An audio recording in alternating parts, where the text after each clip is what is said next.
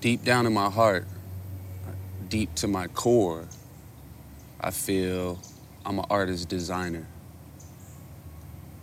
I'm the type that could lay out my clothes for the next day, the night before, for the day.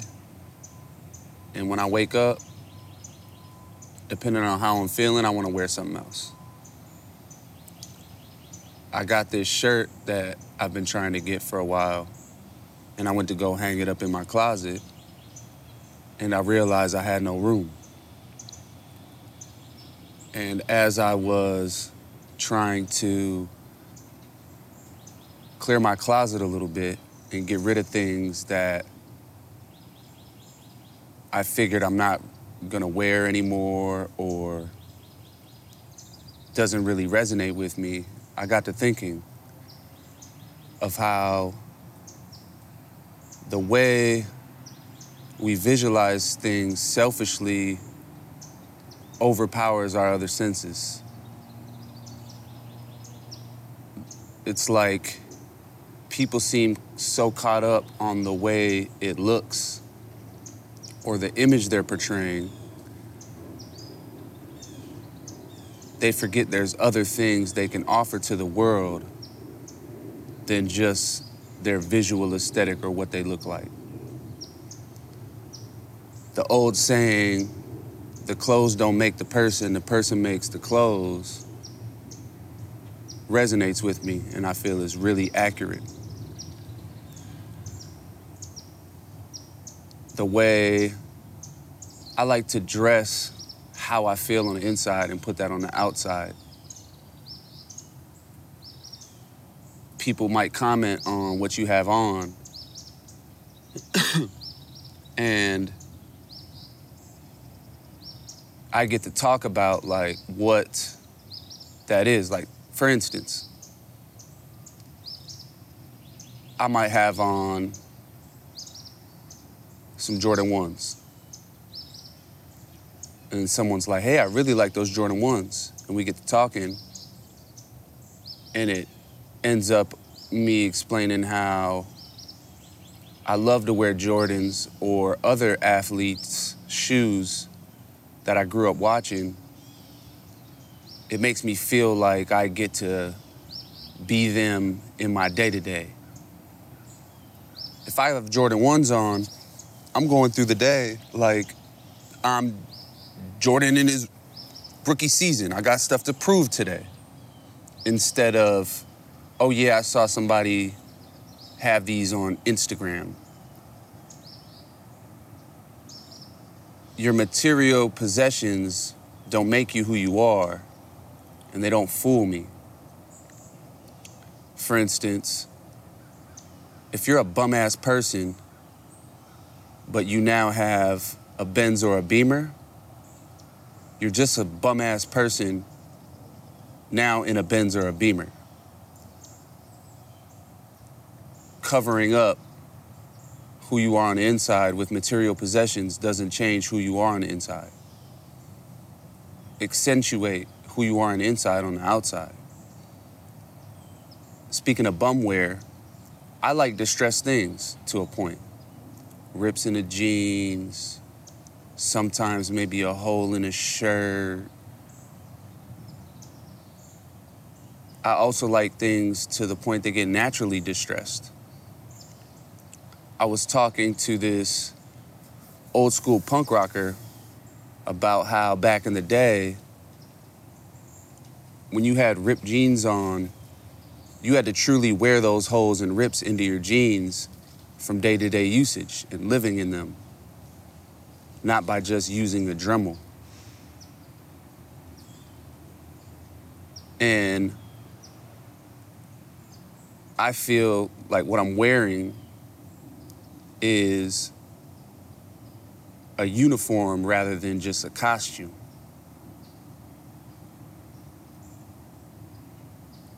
Loving design and art, I love to have conversations about what people have on. And if you just have it on because you see somebody else wear it, that conversation isn't very fulfilling to me. Oh yeah, I saw so-and-so have it on, so now I got it on. Is that a costume just because you want people to view you in a certain way? Because you notice how other people's visual aesthetics garners attention? I tend to use my worldly possessions and belongings to project my inside on the outside, rather than use these appealing visual objects of luxury to cover up the ugly or selfishness that's hidden within some people.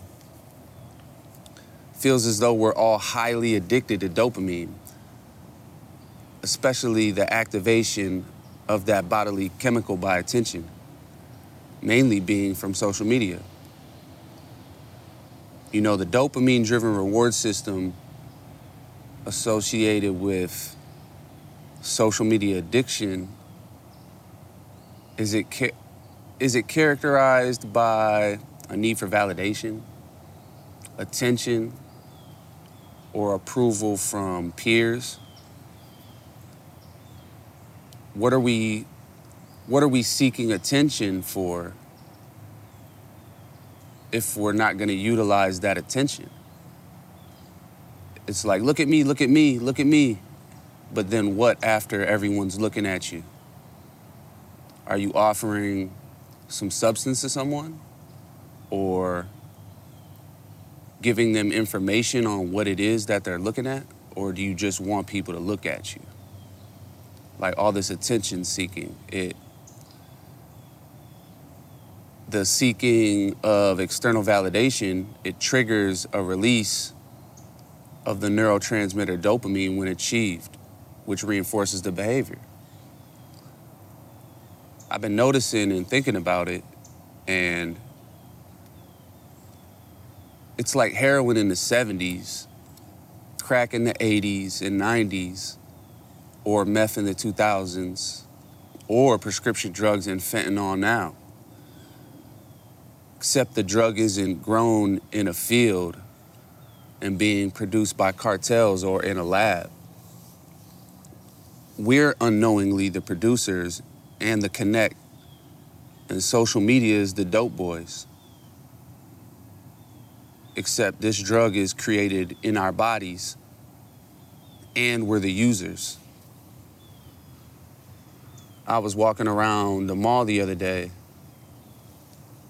and I noticed everybody just looking down at their phones walking around. I'm like, damn, your peripheral vision and your sixth senses must be amazing to just be wandering around, not even really looking where you're going or involved in your immediacy of the situation you're in or the surroundings and environment you're in. It's like we're all in the matrix, but in the world at the same time. And doing everything for the attention to then not utilize the attention genuinely and deceive other people for gain, it's a wild concept to me. And I see people just consume other people's gestures to gather attention. Granted, if you have a purpose to give people information or you make product or you're offering something to society, attention is a must. I understand that as well. You have to garner eyes and awareness of what you're doing. But if you're not doing anything and you're still demanding other people's attention, and then now other people are giving up attention from what they could be doing in their own existence to just consume your content, they're basically giving up what it is they could be doing for themselves to garner attention, especially if they have a product or they have a purpose and insight to help people with their lives. It's a wild, vicious cycle of look at me, don't worry about what you should be doing.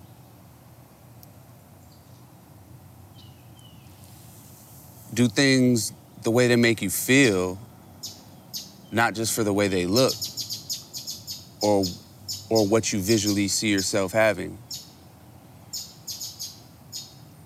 And it's I wish I could have that, I wish I could have that, so I'm gonna watch other people have that. Or I wish I could dress like that or have these belongings. For what reason? Instead of, oh, that person gets all the attention and they're showing me that their life is this amazing by the physical belongings they have, versus I align and I'm interested in what these things are, therefore that's why I like to attain them. Like, again, somebody was like, you like sneakers like that? I'm like, yes, since I was 5 years old, drawing sneakers, loving the athletes that have them on. Like, I wouldn't consider myself a sneakerhead. I just love design and I love sneakers. Reading Phil Knight's book has become one of my favorite stories, and I would consider myself a shoe dog, just not being in the industry yet. But again, being in that industry is what a goal and achievement is. Not just, hey, I gotta have these on because these the new news, and I just want people to look at me and be like, oh, you the one, but not be the one. All you have to do is just be the one and be who you are within and be yourself. And that's what determines you're the one. It's not what's on you, it's what's in you. And the more you realize that, the more you get to truly be who it is you're meant to be and who you are, versus who you feel you have to be from the validation of others. And when you get to really live your true purpose and become what it is and who it is you truly are, that's when life starts to open up and really happen, and you get to build an offering to the world, to yourself, and to this collective of existence of all of us. You want to be an influencer, right? So influence with substance. Influence others to achieve something or to really connect with the product or the message you're giving. And building that connection makes people really resonate and love what you have to offer. And when you're doing it from your heart and soul, you get to really inspire others genuinely. You get to truly